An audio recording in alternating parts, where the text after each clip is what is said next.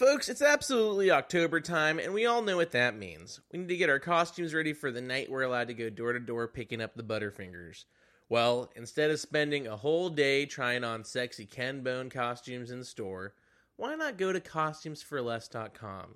Costumesforless.com is a leading online retailer of Halloween costumes and accessories, drama and theme party costumes, lingerie and sexy wear, shoes, and party and wedding supplies. That's right, they absolutely have shoes. If you're looking for Converses, Nikes, Adidas, go to costumesforless.com. Their mission is to offer you the most pleasant online shopping experience by providing the widest selection of products at the best possible prices via our easy-to-use, full-featured, and secure website. That's right, it's secure. It's no Equifax, let's just say that. You're not going to get your information stolen by an absolute ghoul. Get your Halloween costume today and get free shipping on your order by going to boardwalkaudio.com/costumes. That's boardwalkaudio.com/costumes. This is a Boardwalk Audio podcast. On comedy writing, on comedy writing.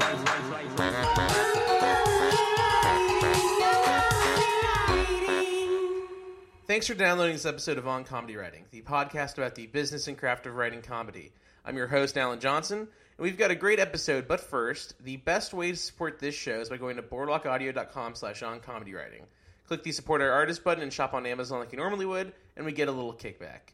Our guest this week is Nick Rutherford from SNL, Dream Corps LLC, and my favorite sketch group of all time, Good Neighbor.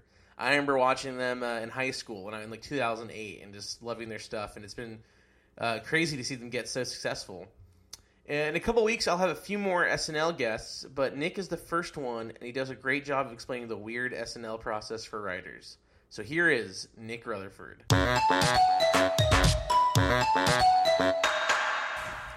Nick, thanks for coming on the show. Thanks for having me, Alan. Where are you from originally? I'm from Thousand Oaks, California, which is about an hour north of here. Okay. Yeah, it's like it's a suburb, I guess. Yeah, were you doing a lot of comedy stuff over there? I did a lot of community theater growing up. I was actually a child actor for a minute. Wow. Yeah, I did a commercial. I did my first commercial when I was 3 years old, and then continued working until I entered high school, and then I said I'm not auditioning anymore and just got really, really into show choir. Oh, really? Yeah. Well, I got into high school, but part of that was show choir and theater in high school. Oh, wow. Yeah. What's the biggest commercial you did? As a kid? Yeah. I was in the Sprite commercial that was filmed on the Sony lot, and I was this little kid walking my dog through the snow. It was all fake snow. And there was a sad snowman. And so I went up to him and made a happy face with all the groceries that I was taking home to my mom, I guess. I like to paint a narrative that my mom was a widow and I, as an 8-year-old boy, was supporting her. None of this is in the commercial. So I build a smiley face on the snowman and then step aside and say, "You still look sad." And then I take a Sprite out of my bag of groceries and put it in its hand. And I walk away with my dog, and then you hear a glug, glug, glug, glug, glug, glug, glug. And I turn around, and the snowman is now holding the Sprite can out. Okay. And with a huge smile on his face. And it aired for years and years, and they used to play it before movies and theaters and stuff. Oh, wow. Yeah. And they kept popping up. It's really a terrifying commercial when you think about it. Yeah, it's kind of messed up. Yeah. Do you get residuals from that still? I don't think so. I don't think you get residuals for I'm sure for a time, but it stopped airing. Now it's I'm sure you could shoot something on your phone and it would look better now. Yeah. So you were doing community theater and were you doing high school theater too, or? Yeah, I did a lot of high school theater and then went into college and did theater in college and started writing in college and yeah. Well, were you into comedy back then as a little kid? I wanted to be the youngest kid to own a comedy club Okay. for a minute. Actually, I wanted to own my own casino and hotel in Vegas. When you were a little kid, you wanted that? Yeah, I don't know why. I just was. Me and my siblings had a huge Lego set that we would just build on. So I ran the back lot. I ran the studio and then a casino. Where there was a casino night at the studio. I see. Yeah. That's what I thought was the pinnacle of success.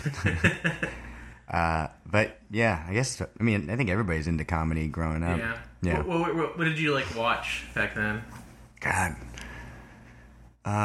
What did I watch back then? What was the funniest thing? I watched a lot of Disney Afternoon growing up. A lot of DuckTales. Oh right, yeah. Darkwing Duck. Anything with Duck in the title. What was the other one? Oh, Rescue Rangers is great. In terms of like comedies, I watched a lot of Married with Children. Okay. Yeah, like I remember getting turned on to like television. I remember the concept of seeing a show. It was Full House. I must have been really young, and I remember seeing it and my parents explaining like, oh yeah, this is just 30 minutes of it, but it's like an ongoing story. And I was like, so every week we get to revisit this family? It was like, it blew me away. So that was a lot of TGIF, Family Matters, Step by Step, all the classics. Mm-hmm. So when you were looking at colleges, did you know you wanted to do like theater?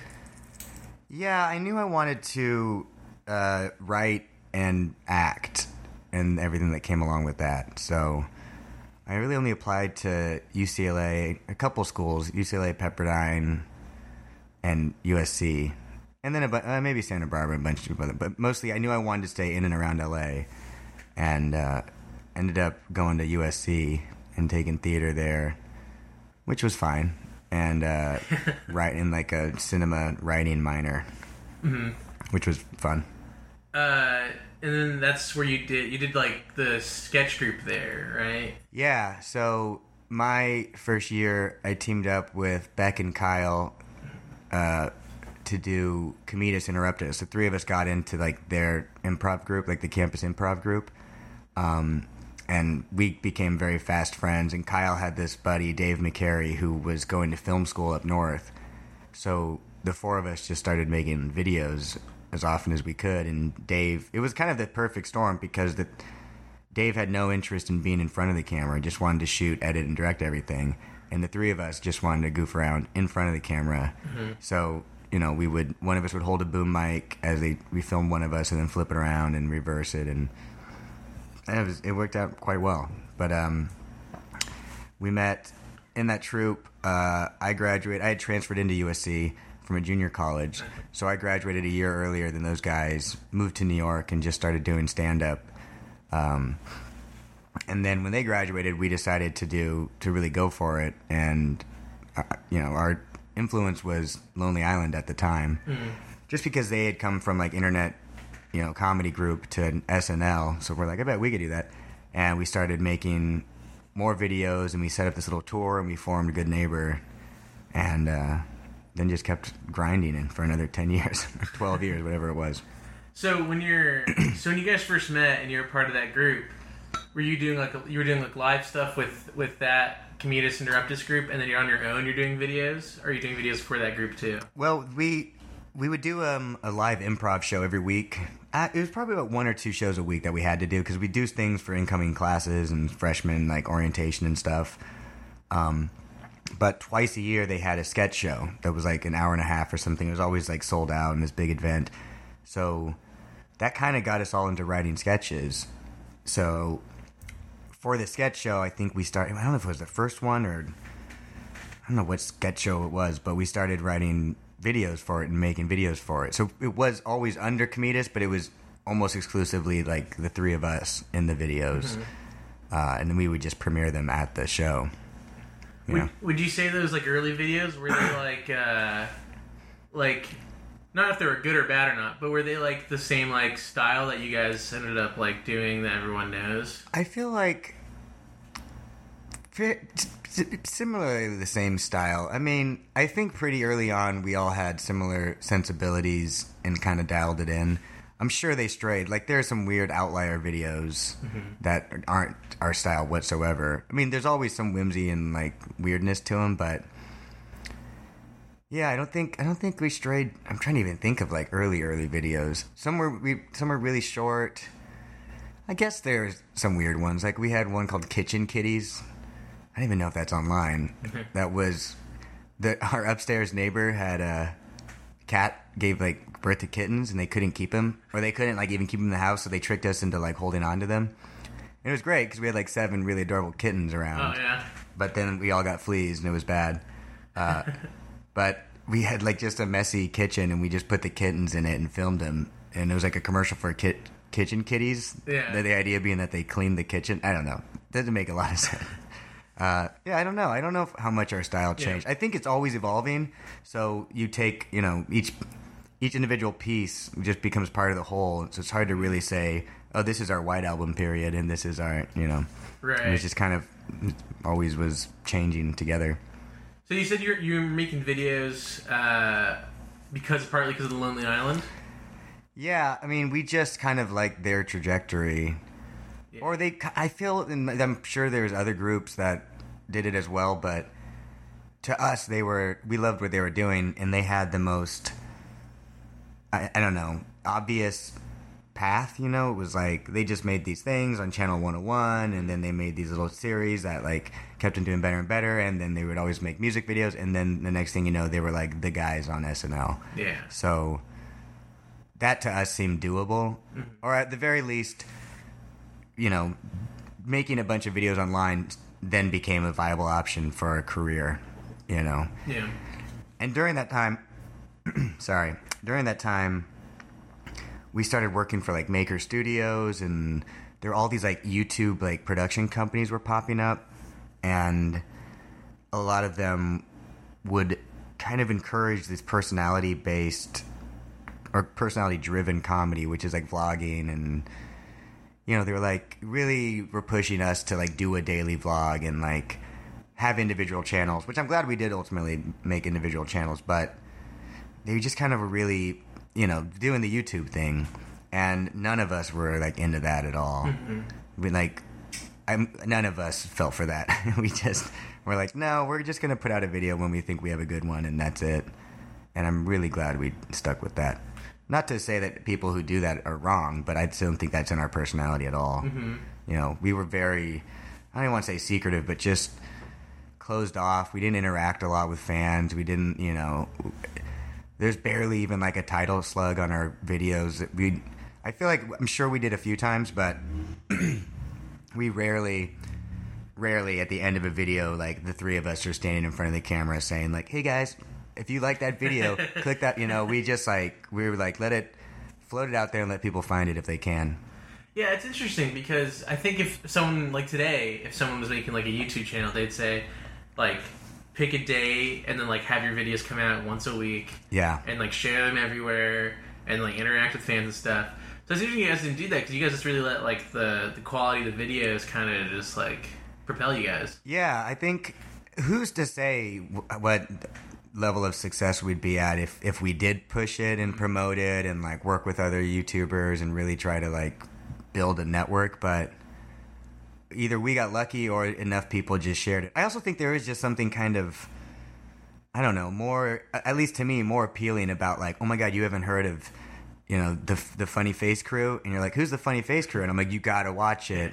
There's something that's really nice about that versus like, ha ha ha, it's the Funny Face Crew. Subscribe. Every video, new videos too. Like, that shit doesn't appeal to me at all. There's more discovery. Yeah, exactly. Yeah. And then I feel like, really early on, we had very hardcore fans. I think people take ownership of it because they feel like I found this, like the most common thing people will say, like if I'm on the road or we run into people, is like people who've seen the videos are always like, dude, I found your videos like 15 years ago, 10 years or whatever it was, and like I showed all my friends. Like everybody we talk to has that same story of like, I opened my friend's eyes to this. It's really cool. Like I think it wasn't calculated, but it worked out that way, that I think people take ownership over it.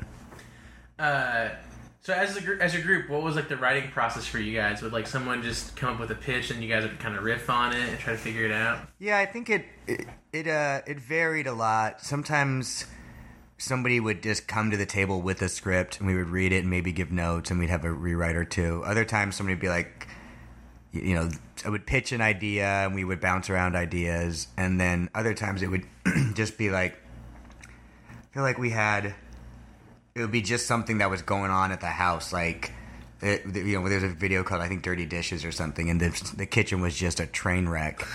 And I think Dave was like, we should film something with this, and I'm like, okay. And I don't even think any of that was scripted. It was just like this dumb camera trick and Kyle like magically making the dishes appear and disappear. Mm-hmm. And I think that was just 2 hours in the kitchen with the camera and see what would happen. So really, it was never very formalized. The process never was, super tied down. A few times I guess we did sit around a table with and hand out pages and stuff, but it was much more organic than that most of the time. Yeah, would you guys do like a table read or something? Sometimes. I remember specifically for a few sketches us meeting at Beck's apartment and doing a table read. But it felt very rare. I think there was a few points when we would decide we got to buckle down and really churn this stuff out. Or if we ever had a live show, that would be a big time for us to really get together and start writing.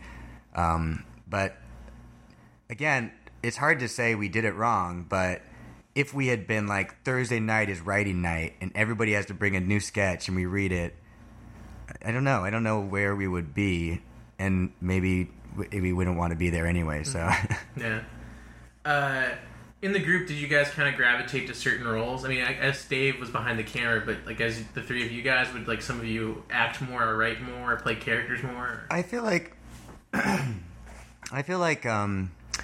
Kyle and Beck definitely became character guys. Dave would only exclusively be behind the camera and would generate ideas and scripts at times. But it was fairly, other than when we started splintering off and doing our own pages, it was fairly democratic, which in a lot of ways was annoying because it just became hard to get stuff done. Which is why I started doing stand-up, because it was I don't have to have 3 people agree with an idea. I can just go do it. But I think at some point we became, in a good way, we became a little precious with ideas and, had this bar that we wanted to overcome with each video. So we shot a few videos that nobody's ever even seen, because it would just, after editing it, it would be this isn't as good as it should be, and we would just scrap it.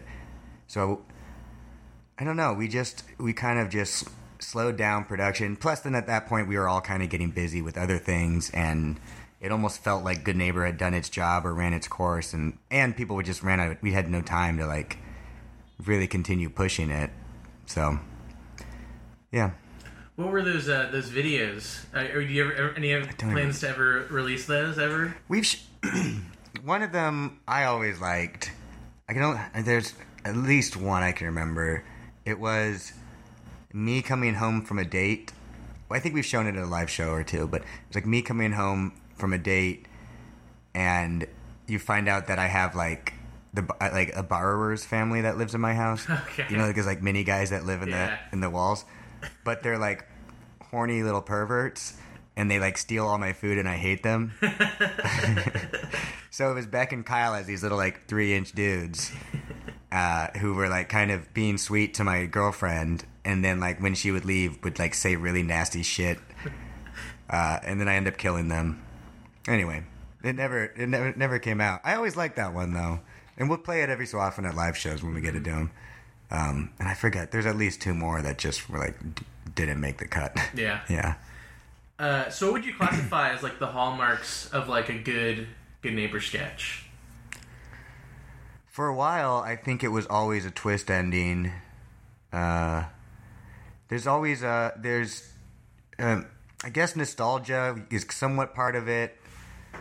Kind of a surreal magic to it, and a strange twist ending. Mm-hmm. Yeah. And maybe timelessness, if that's fair to say, because we never wanted to do anything that was super topical. Oddly enough, we did one topical video, and it was the only video that went viral overnight. We did some video. I think this was just Dave and I. Beck and Kyle had were out of town for Christmas vacation, and the whole Jamie Lynn being pregnant, or I know this video. Yeah, she it came out in the news, and Dave and I were we should shoot something about this, and called Beck and Kyle, and can we shoot this? And they're yeah, of course. And we went out and just did this fake TMZ video that none of us are in. It's just this little girl we cast to be Jamie Lynn Spears, and it's my voice and Dave holding the camera. super topical, super like celebrity, like I don't know, like nothing we've done since or before. And I think Perez Hilton picked it up and it went like super viral. And that actually kind of, then we got a management company through that, and then that, Oh wow, through that. yeah, video? that kind of opened up a lot of doors, but not even in the way you'd want it to. I mean, it put some attention on us in a nice way, but I think it got like, I want to say like 4 million views in 2 days or something crazy. And, you know, like, of those 4 million people, you can tell on YouTube who then clicked on, like, your other videos. Like, who watched that, like, 2-minute video and then clicked on, oh, what else is from these guys? And I want to say, like, it was, like, 0.02% of that. It was, like, some insane low amount. It was, like, 1,000 people or something went, like, oh, I wonder what else these guys do. Which is so disappointing that, like, that's our culture of consumption, is just, like, watching something for 2 minutes and be like, next, and moving on without having, like, oh, I wonder what these guys are about. Yeah. So, but it put us on the map, at least, in terms of people realize that we may be making things that others would watch in a nice way. I think even that video is not really... Like, I watched that video recently, actually, and even that video is not really... I mean, it's topical, but the whole joke of it is very evergreen. That's just like a little girl. Yeah, it's a little girl being silly. Yeah. And She's a great actress. She is. Yeah. She's, I think she still is an actress, actually. Yeah. We became friends with her family for a little bit and then lost touch, but... Yeah, and that's got a nice twist ending at the end. It's like there's a baby driving a car. A baby drinking and driving, so... I think we also made a sequel to that. Oh, really? And I don't know if that ever got seen either. That was when we were with Maker and we had felt this pressure to like put out videos, and we made... Yeah, we did make a sequel to that one. And we're like, this is too much. We're done. So when you were with Maker, they still wanted you guys to do Good Neighbor stuff. They weren't asking you to do different stuff. They wanted you to do Good Neighbor stuff, but they wanted to do it like their way.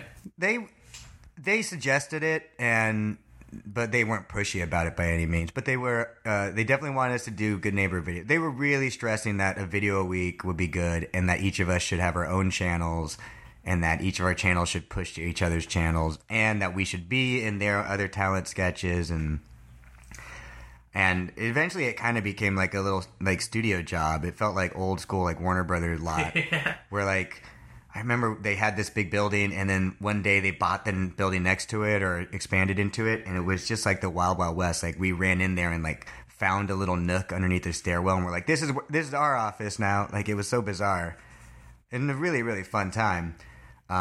And so we ended up like almost being staff writers for other people too. Like, we'd write a lot of sketches, or I'd write a lot of sketches at least for like Kasim and Kasim G and Timmy De La Ghetto and those guys. Mostly Kasim, because he was the guy we got along with the best.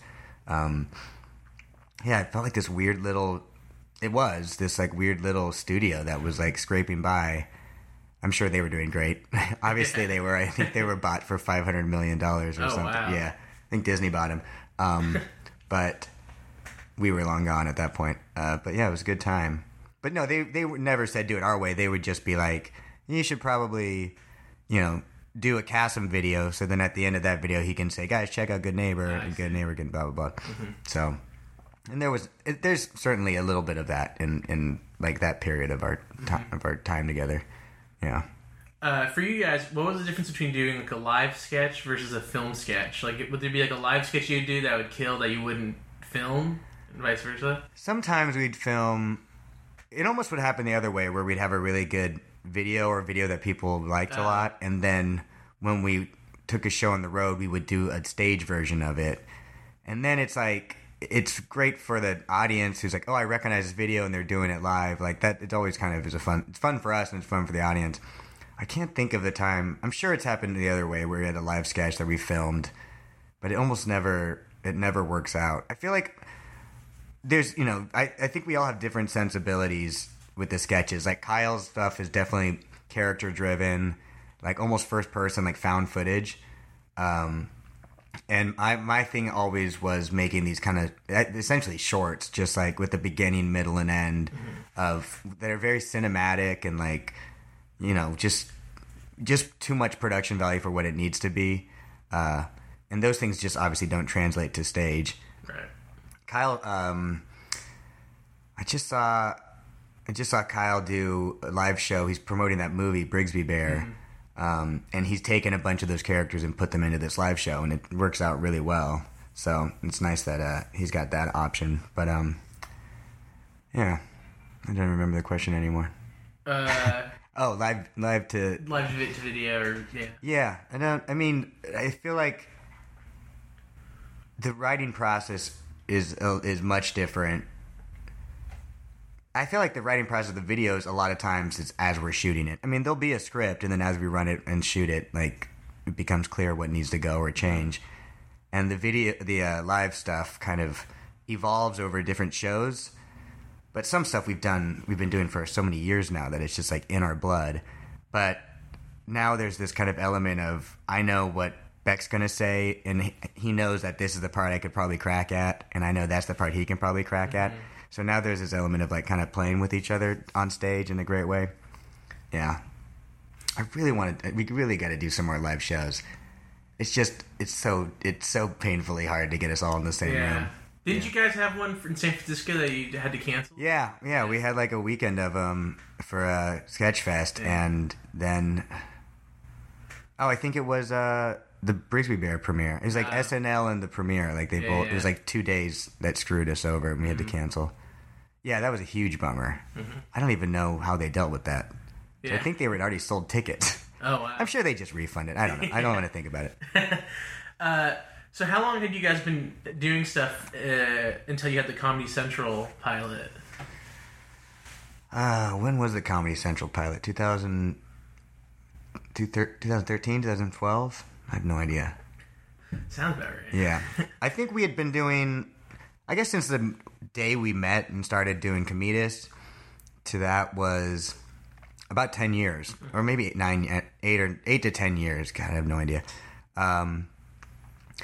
And that came around, we were working with Gary Sanchez, with Owen Burke, who was now at Funny or Die, which is basically Gary Sanchez. And we pitched him the show, and he loved it. And then we just developed it for a while and made this pilot that not a lot of people have seen as well. Sometimes we'll show that at a live show. And then Comedy Central said, we really like it. It's really weird. It was a presentation, essentially. So, like, it looks like it cost $50,000, and it did cost $50,000. Like, they gave us $50,000, and we put $50,000 into it, and that was it. And they were like, this is cool, but we don't know what this is necessarily, and we don't know, more importantly, we don't think our advertisers will know what this is at all. So why don't you do anything else you want to do with that will air? You do like a special, essentially. We'll just give you an hour or whatever it is. And if it's great, if it's something that can be made into a series, that's great. If it's just a one-time thing, at least you'll have aired it, and we can, go from there. And during that process, while we were trying to find showrunners, those guys got picked up to go to SNL, and so that deal just got dissolved immediately. And then a year later, I went out to New York, so we were so close. So what was when you're thinking of a TV show for you guys? Are you just doing a sketch show, or is there a more narrative to it, or? Yeah, we wanted basically a format that would allow us to blend, to take a narrative through sketches, essentially. And I always thought the best concept we had for that was I don't even remember what it was called, but it was us living in a house. Okay. I mean, because that's what we were doing at the time. It was very self-reflexive. But us living in a house that was just kind of magic. Not ever stated so, but it would give us the ability that these weird things would happen that we would never comment on. That's kind of another tenet of the sketches is something will disappear and reappear, and none of us go what the hell's going on? It's just kind of that's, it's everything is normal. Yeah. So yeah, it was just us living in a house, kind of being shitheads, and through that, we were trying to use existing videos to kind of just as a proof of concept. So it'd be it was sloppy for sure, but it'd be me and Beck eating food or whatever, and he's like, I'm gonna go get Kyle, and then he would go into a hallway, and he'd cut to Kyle Beck walking down the hall for is my roommate gay or whatever, gay roommate, whatever it's called, and then later Kyle's like, I'm going to make you guys dinner tonight. And we're like, that's great. And then cut to like a unbelievable fun. No, cut to the Hook sketch. What's the damn name of the Hook? Unbelievable Dinner? Or... Yeah, Imaginary Dinner or something. Yeah. I don't even know what it's called, but that's one of my favorite. And then we show that video, and then that Beck now has a goatee for some reason. Yeah. Actually, we did the goatee thing because Beck's facial hair was always changing. So we do the goatee sketch. And then the next part of the pilot presentation, Beck walks out of the kitchen and like peels a goatee off. We're like, cool, we covered it. Now nobody will question anything. That was an early presentation for MTV, actually, before the Comedy Central thing. The Comedy Central thing was like a weird late night show. Oh, okay. Yeah, that we didn't. I guess we showed some interview videos, but there wasn't a lot of sketching. God, I don't even know what's in that anymore. Yeah. Oh, so that you guys did a pilot presentation for MTV first? Yeah, we did. What? I don't even know. We did it with this guy Rob Anderson, who's a buddy, who was a producer over there. And basically, he said they just want like a framing device for these sketches. So we shot this like story of us living in this house, and we met this like homeless family, and we brought them in and like cleaned them up. And then, like, the night before the dad's job interview, we get him drunk, and he falls off the wagon and, like, goes on a bender, and we destroy their lives, basically. Yeah. So within that, we, like, inserted 3 or 4 existing sketches. So we had kind of this weird, loose narrative surrounded by these sketches that had nothing to do with the plot of the narrative. Yeah. I don't even know who has that anymore. I haven't seen that in years. That was really fun. That was with John Ennis and Ashley Johnson. He was the homeless guy, and she played his daughter that Kyle fell in love with. So you guys all auditioned for SNL, and then after a year, you go and write for it. Did you like submit a packet for that? Yeah, the first year, I don't even know if I put in a packet the first year. The first year we all auditioned, and then those guys got hired, and I was like, all right. And they said, well, they're still considering you as a writer. And so I started to put together a packet, which is kind of a specific packet they want. And then eventually my agent was like, no, they can't hire anybody else. So you're done for this year. Okay, fine. Then the following year, those guys looked like they were sticking around. So then they were interested in a packet. And I don't even remember what's in there. It's probably maybe 1 or 2 sketches we never shot. Maybe a live sketch that, isn't available anywhere, and then, they need like a commercial parody. They want a commercial parody, and they want like a political or topical sketch. Yeah. So I had to write a couple things for that. Yeah, packet, and like that was it. And then they just called me. They called me, and I was on the toilet in a Mexican restaurant, and I told them to hold on for a second. And then went outside to finish the call. Which Mexican restaurant? It's the one on Sunset by Guitar Center. I forget what it's called. Oh, yeah, I know what you're talking about. Yeah. I also forget what it's called. Yeah. I was actually at Guitar Center buying like a music book, and I got a missed call, and then listened to it, and it was like, hey, this is so-and-so from Saturday Night Live. Give me a call back when you can. And it wasn't Lorne. Yeah. And it wasn't like, I don't know who else. It wasn't Jimmy Fallon, no. So I felt like it was a negative call. Mm-hmm. So I called them back and was like, hey, sorry, I just missed this. Give me a call back. And then I went to that Mexican place and had like 2 margaritas because then I was just freaking out at that point. Oh, yeah. Just like, when are they going to call? What does this mean? And of course they call right when I go to the bathroom. So, yeah. So what was your schedule like at SNL? The schedule is just give your entire life to the show every week. For at times 4 weeks in a row, and then you're completely free for the hiatuses. It's like basically Monday from 2 to like 8 or 9. You're there. It's really odd hours. You go and you pitch to the host, and then you kind of hang out and plan your writing night. And then the next day, anywhere from, I mean, it's up to you really, but nobody really gets in until like 4 or 5 p.m. Oh, wow. Yeah, I don't know why. I do kind of know why, but... and you just write overnight. So I would usually get in like 2 or 3 p.m. and then write till 2 or 3 p.m. the next day, just kind of straight through. Wow. Turn the scripts in, sleep for about an hour, and then sit around for the table read, which would take like 3 hours. So in that like 24-hour period you're writing, how many sketches are you writing? It was kind of I think there was a time when I turned in like 5 sketches, and these you're also collaborating with some people, so you're spreading around a little bit. I think I turned in 5 or 6 sketches one time, and Eric Kenward, one of the like head writers, came over to me and was like because they have to read all these sketches. So however sketches go in, 100 something sketches go in, they have to pare it down to like 45 to 50. And he was just like, I think you just need to like do laser focus on one idea. He's like, because the shotgun approach or something, like it was kind of this insulting, like, don't turn in 5 sketches. Like 1 or 2 is good. And there's always kind of a weird, as a new writer, folk have 1 or 2 ideas that you turn in, don't do 5. But also, like, if you're writing 5, that's cool. It was just kind of a weird mixed messages they would send.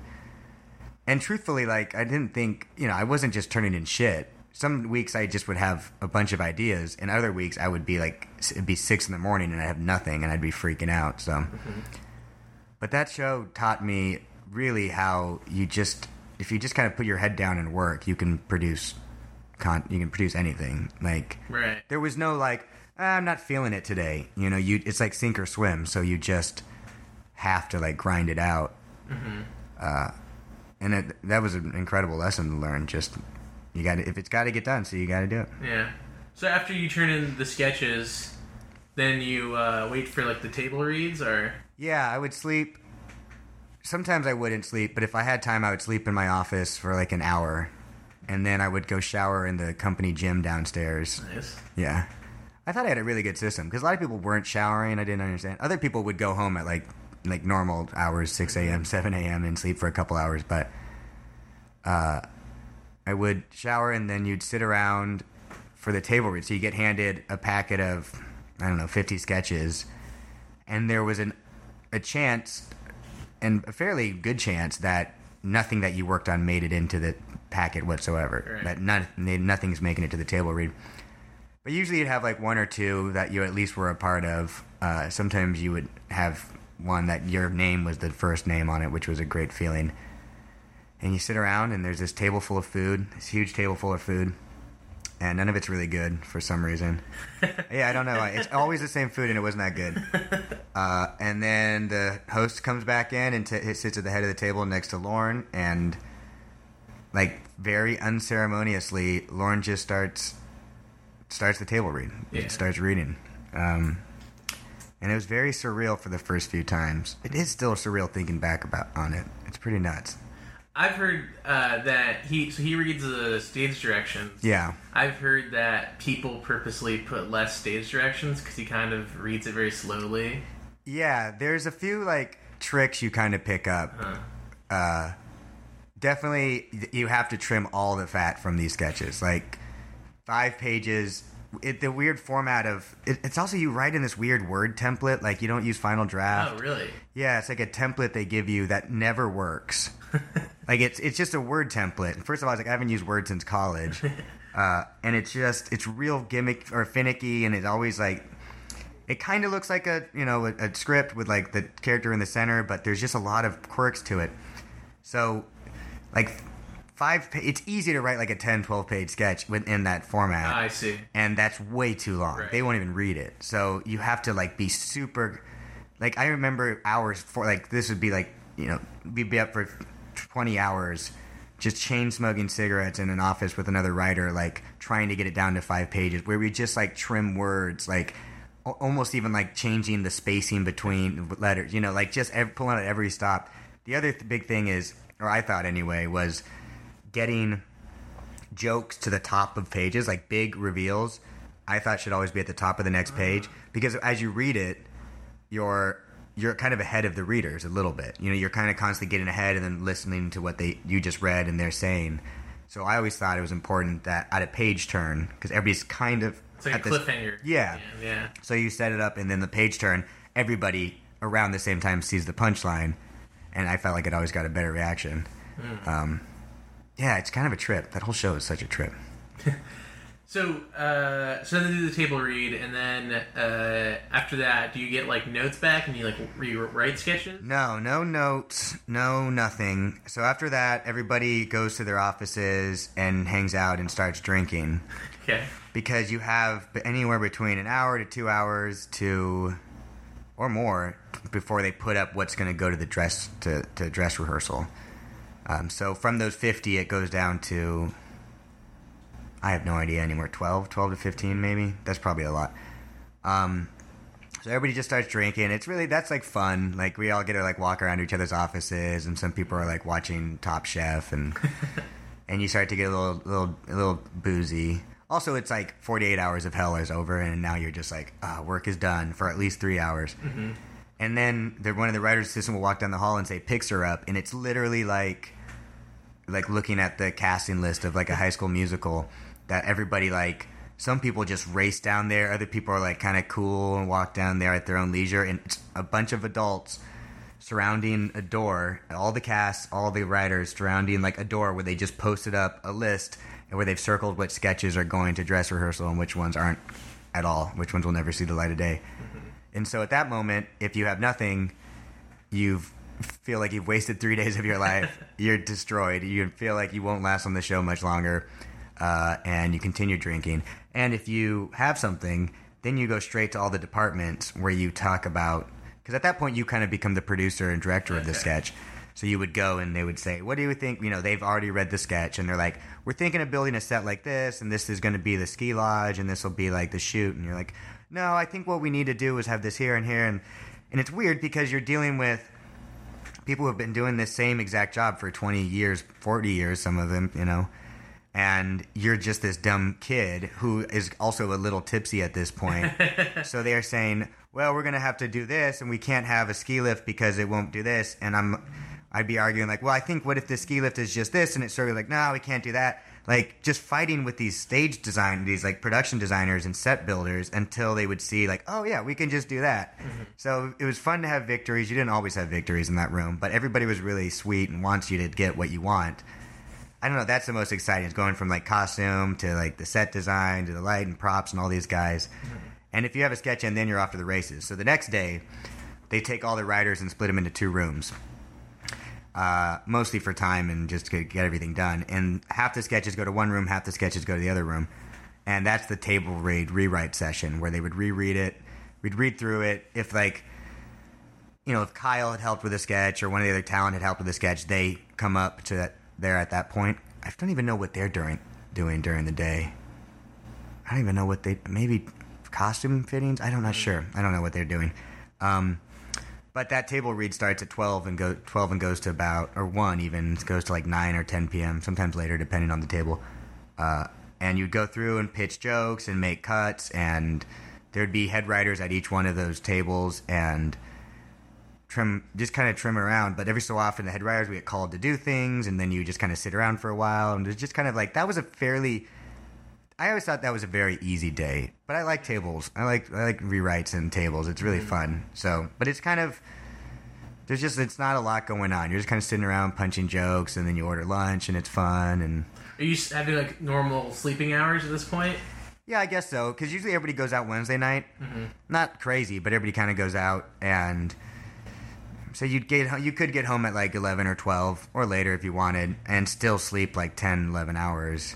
Just because you'd have to be at the office till like 1 o'clock or 1:30 even. So not normal sleeping hours, but at least you're getting the right amount of sleep. Mm-hmm. But often if we gotten a video in, we would either have to shoot that Thursday, so I had to miss a lot of tables, or we would shoot like Thursday night, or a lot of times Friday night, like just all night shoots and then edit in the morning.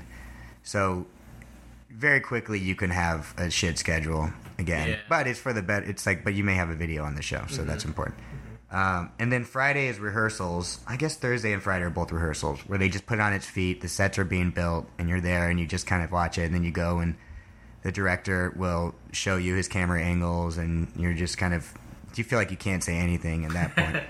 And I usually didn't. Well, there's a director, right? Is he? Yeah, he's like switching. I can't think of his damn name, which is such a shame. Don Roy. Yeah. Something like that. Yeah. And this really little guy, and he's just, it's like magic to him now, or to me anyway. It's like so automatic. He's just like, two on one on two. Like he just is in this like control room, like this NASA level control room, just switching cameras. And he's got this book of scripts that he has this ineligible notes on it, when to switch and everything. And you can see when it messes up, and that's either a camera operator or, you know, I'm sure there's a bunch of failures across the board. It's so nuts that it even gets made.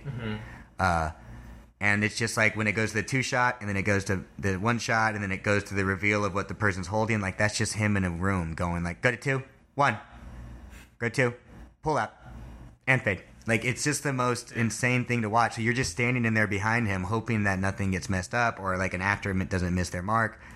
It's really exciting and incredibly nerve-wracking. That was a big takeaway, was just like, the fact that this show gets made every week is mind-boggling. It's incredible. Yeah, it's like, it's so impressive, and it like, I have such a new respect for it, and I always did. But then it's like, I wish everybody could live 1 week in that life, and because it's just like, okay, I get it now. It's just magic.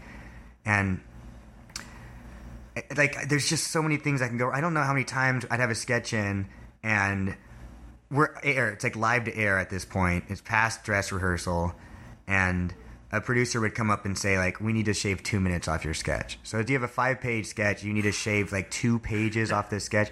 And you're literally, everything is done with paper and pencil. So you're holding a copy, and you just have to X. There's a very specific way to X everything out, or you can write in new lines, but that's really dangerous because the actor has to relearn them. So you're just kind of taking out chunks, and then you have to run it to the script department girls, who they then distribute it to the right people, and then you have to run it to all, like, this is literally minutes before it airs, and you're like running into like Michael Keaton's dressing room and saying like, this speech got cut and this speech got cut, and then we're doing this instead, and then you're running down the hall and handing the script to Kyle, and he's getting a wig put on, and you're like, Kyle, just don't worry about any of the first thing, that you only come in when the Wuzzle like walks in and does this thing, and you run into the cards, because you know all these cue cards, and you read them, make sure that all the cuts are in there, and then it's like, boom, then it's on air. I remember like yelling to Beck as he was walking onto the set, just like, we're not doing the first thing, and the last thing gets cut off, and he's like, what? He's like, okay, and then boom, it's live. Like, as they're doing a countdown for live to air, and that's why like they have to rely on those cards so much, the cue cards. Like, I always kind of was critical of the cast for like reading them. Like, can't you memorize your lines? But you can't. You're right. Because it changes literally right before every time. And if the cue cards is everything. Everything's going off the script. The way the cameras are cutting, you can't just chime in, you know? It's not like a stage show where everybody can kind of figure it out. It's like, you have to say your mark when this thing hits, and then you have to say your mark, and you have to say that line, and then somebody better walk in at this point, and somehow, miraculously, it happens every week. It's crazy. It is so crazy.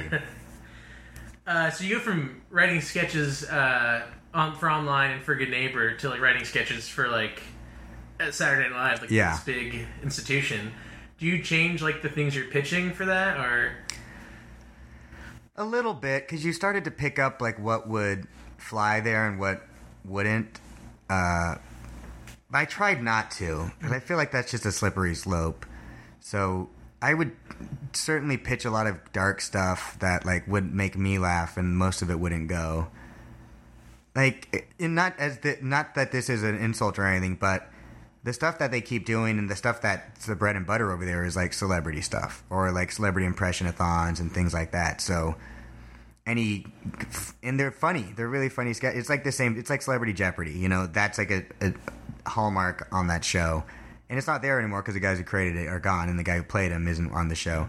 But I just never had any interest in that, like, a celebrity pops up and, you know, somebody does their impression of Kate Moss, and it's a weird Kate Moss one-liner, and the audience laughs because, like, they mugged the camera. I just never had any interest in that. Like, I did this weird dark stuff of, like, a children's show, but you find out that the guy who hosted it doesn't have a children's show at all, and instead was having sex with all the costumes while they were sleeping. Like, stuff that sketch almost made it to air, and then they pulled the plug on it. Oh, yeah? Yeah, it's on YouTube, but Is that with Michael Keaton? Yeah, that's the one. I've seen that. Yeah, that was like my favorite sketch, and that's from the dress rehearsal that they filmed. So it's got a little fat to it, but I was so excited about that and did not go. So I don't know. I don't know if I played ball the way I should have, but I'm also kind of happy that I'm not there anymore. Not because it's bad, but because I feel like the stuff I'm doing now is really exciting and I get to be in it, which is way different. I think you said before, like, Good Neighbor was a lot of, like, evergreen stuff, like, not a lot of topical stuff. Yeah. SNL is obviously supposed to be very topical. Right. Was that, like, a difficult thing for you to try to write topical stuff? Again, maybe it was a mistake, but I just knew I didn't follow politics as much, or really at all, and I knew other people did, and I just knew that there was other people who were better at this than me, so I figured that wasn't going to be my role on the show. Wasn't going to be like doing political, topical stuff, whatever was in the news. I just didn't follow it, and I didn't really care for it, and I figured why jump that hurdle when there probably was somebody who's already really good at jumping the hurdles. Again, maybe that was the mistake. And I'm sure there was a lot of failures and successes I had at that show that I didn't even realize, but I just wasn't interested and didn't care for it, and so I just didn't do it. So you left after one season. What was, like, the decision behind that? They actually, I didn't even leave. Essentially, they just didn't renew my contract. Right. Okay. Which was a big shock because I thought I had a fairly good year. And all you really can do is compare yourself to other new writers. But, yeah, it was just... it was kind of a bummer, but the day I moved back to L.A., it's actually before I found out the news, I got a call from Danny Stessen, who created the show called Dream Corp LLC, and the summer previously we had shot the pilot. I just auditioned and got cast in the pilot, and Danny... Anyway, we shot a pilot, and that was it. Then I got hired, went to New York. He called me and said, hey, this got picked up. We're going to do 6 episodes of this show for Adult Swim, and I've changed your role. I want you to be in all of them. I was originally just a guest star for the pilot. So I want you to be in all of them, and I want you to help me write them all. I was like, all right, man. I think we got till like September 30th to do this when I have to go back to New York for the show. He's like, all right, we'll do it then. We'll make it happen. Wow. Would have never, ever happened. Okay, yeah. Yeah, like it was it was like 2.5 months to write 6 episodes and shoot it. Like it would never, ever happen. But he was into it. And so we started writing, and probably a month later I found out I wasn't going, and it was like, that's cool. I like working on this better. And we worked our asses off, shot 6 episodes, turned them in, found out. I want to say maybe right when they started airing, it was pretty clear that we probably were going to get another season. And then the following fall, I guess, we started writing season 2 and got 14 episodes. Oh, wow. Yeah, and we just wrapped shooting that. And that was the best. It's like Danny, myself, this guy Chris Rowe, Dugan O'Neill, Ahmed Barucha. Supposed to be Stephanie Aline, but she got like poached by Amazon. Just like the friendliest group of writers, like working in this low pressure, like fantasy world where anything can really happen because it's this live action show that's basic, that has this fantasy cartoon element, this like rotoscoped cartoon element to it. So anything can happen in the dream world, and kind of anything can happen in the real world too. It was it still is a dream. It's like, it's so fun. Yeah, is that freedom of being able to write like pretty much anything you want for that? Is that great, or is that kind of difficult in a sense? Like you kind of struggle with like what you should be doing, or because it's a quarter hour.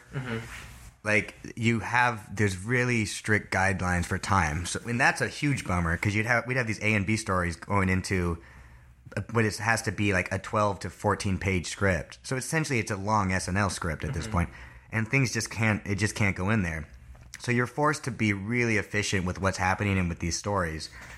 I don't think it's. I see what you're saying. It's really nice to write with constriction, with like, this has to happen, and this, and but I don't feel like, even though it is so free, it's really nice. Like one of the characters turns into like a lizard in an episode, and that's okay. I meet this what ultimately ended up being like a Jim Henson Muppet. Like Jim Henson Studios created this like garbage monster, this like living, breathing like monster that lives in the trash compactor, and I like meet him, and it's like unclear if he's real or not.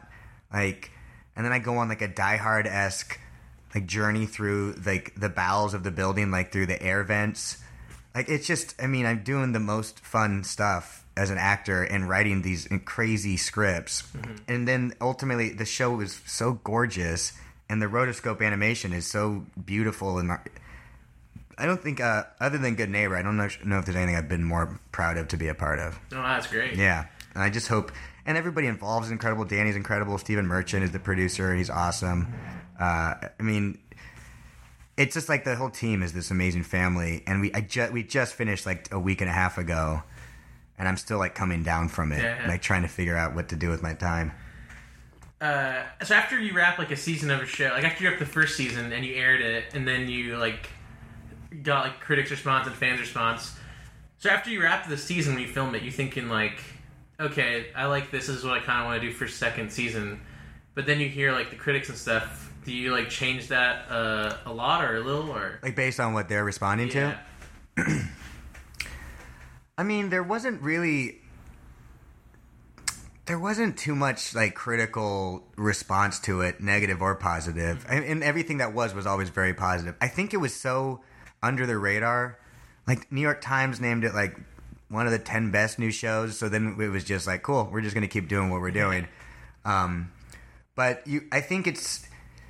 Yeah, I mean, I don't know if it's so calculated where it's like, you know, these people said they like this, so we should do more of that. But I think it's just, you know what's working. Like, a formula that seemed to work was my character, 88, like, just always getting fucked up. Like, in every episode, like, I get the shit end of the stick and something terrible happens to me.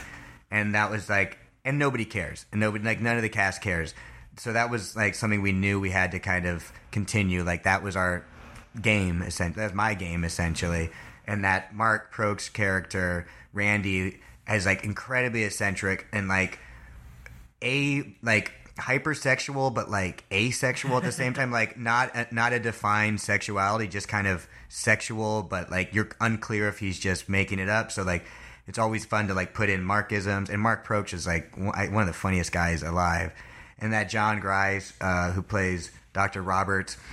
I know these characters define themselves, and a lot of it is from what the actor brought to the page or to the stage, and also what was put in the page. But like John was so specific, and he's such an incredible actor that you eventually learn how to write for him. Eventually, like I think, and maybe season 8, it's like annoying and people start going crazy. But season 2 was so fun. We had like just started to like scratch the surface of these characters, and they had already created lives within us, so you could just kind of. No, I don't know. It was very organic the way it pumps out, and it's an 11.5-page script, so it's like you can write it in a week. Yeah, it was very exciting, and Adult Swim was pretty awesome. I mean, every note we got from them was,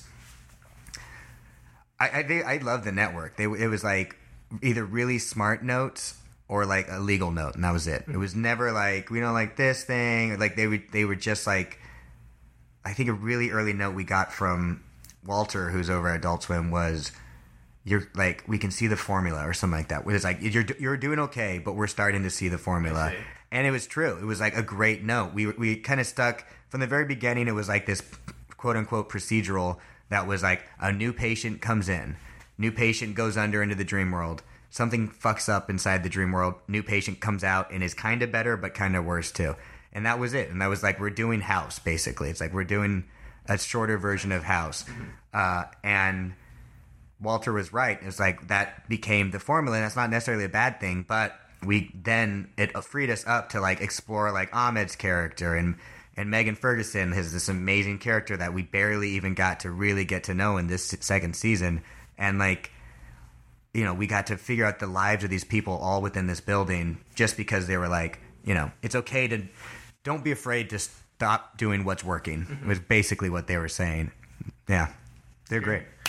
Okay, so we're going to wrap up with you giving your thoughts on something I wrote. Mm-hmm. So this is like a sketch idea, so I'm going to basically pitch you the sketch idea. Okay. So it's a theater, and like the announcer says, "Thank you for coming out to Kate Blanchett presents Hillary Clinton, a one-woman show." Fortunately, Kate Blanchett has dysentery or something. That's not important. Right. So the part of Hillary Clinton will be played by Daniel Burson.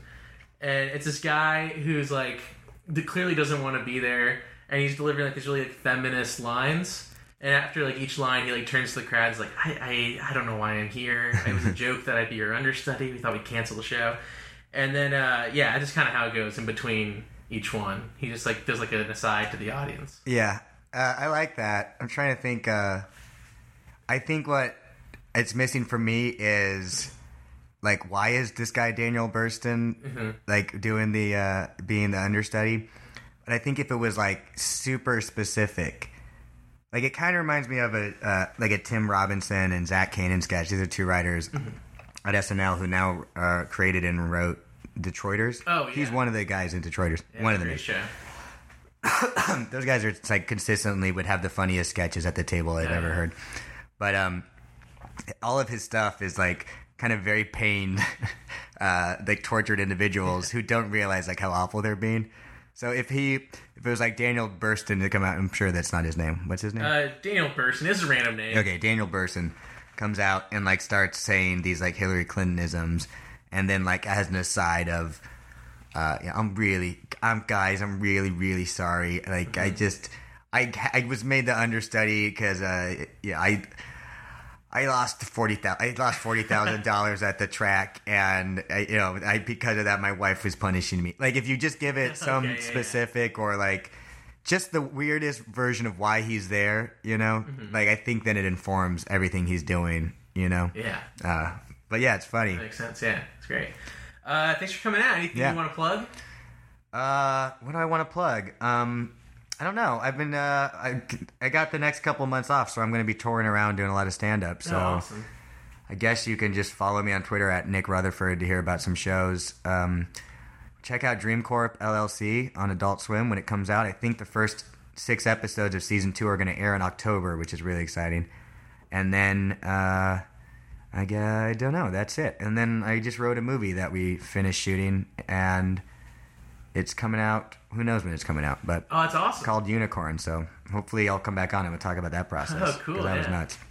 All right, yeah. Thanks for coming out. Yeah, thanks, Alan.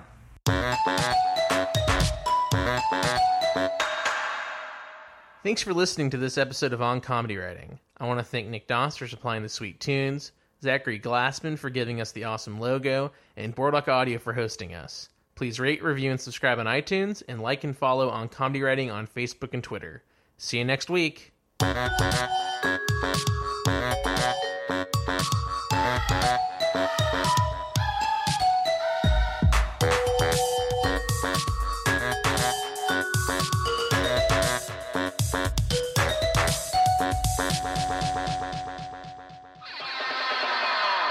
This has been a Boardwalk Audio podcast. For more information and shows, visit boardwalkaudio.com. Don't forget to rate and subscribe now.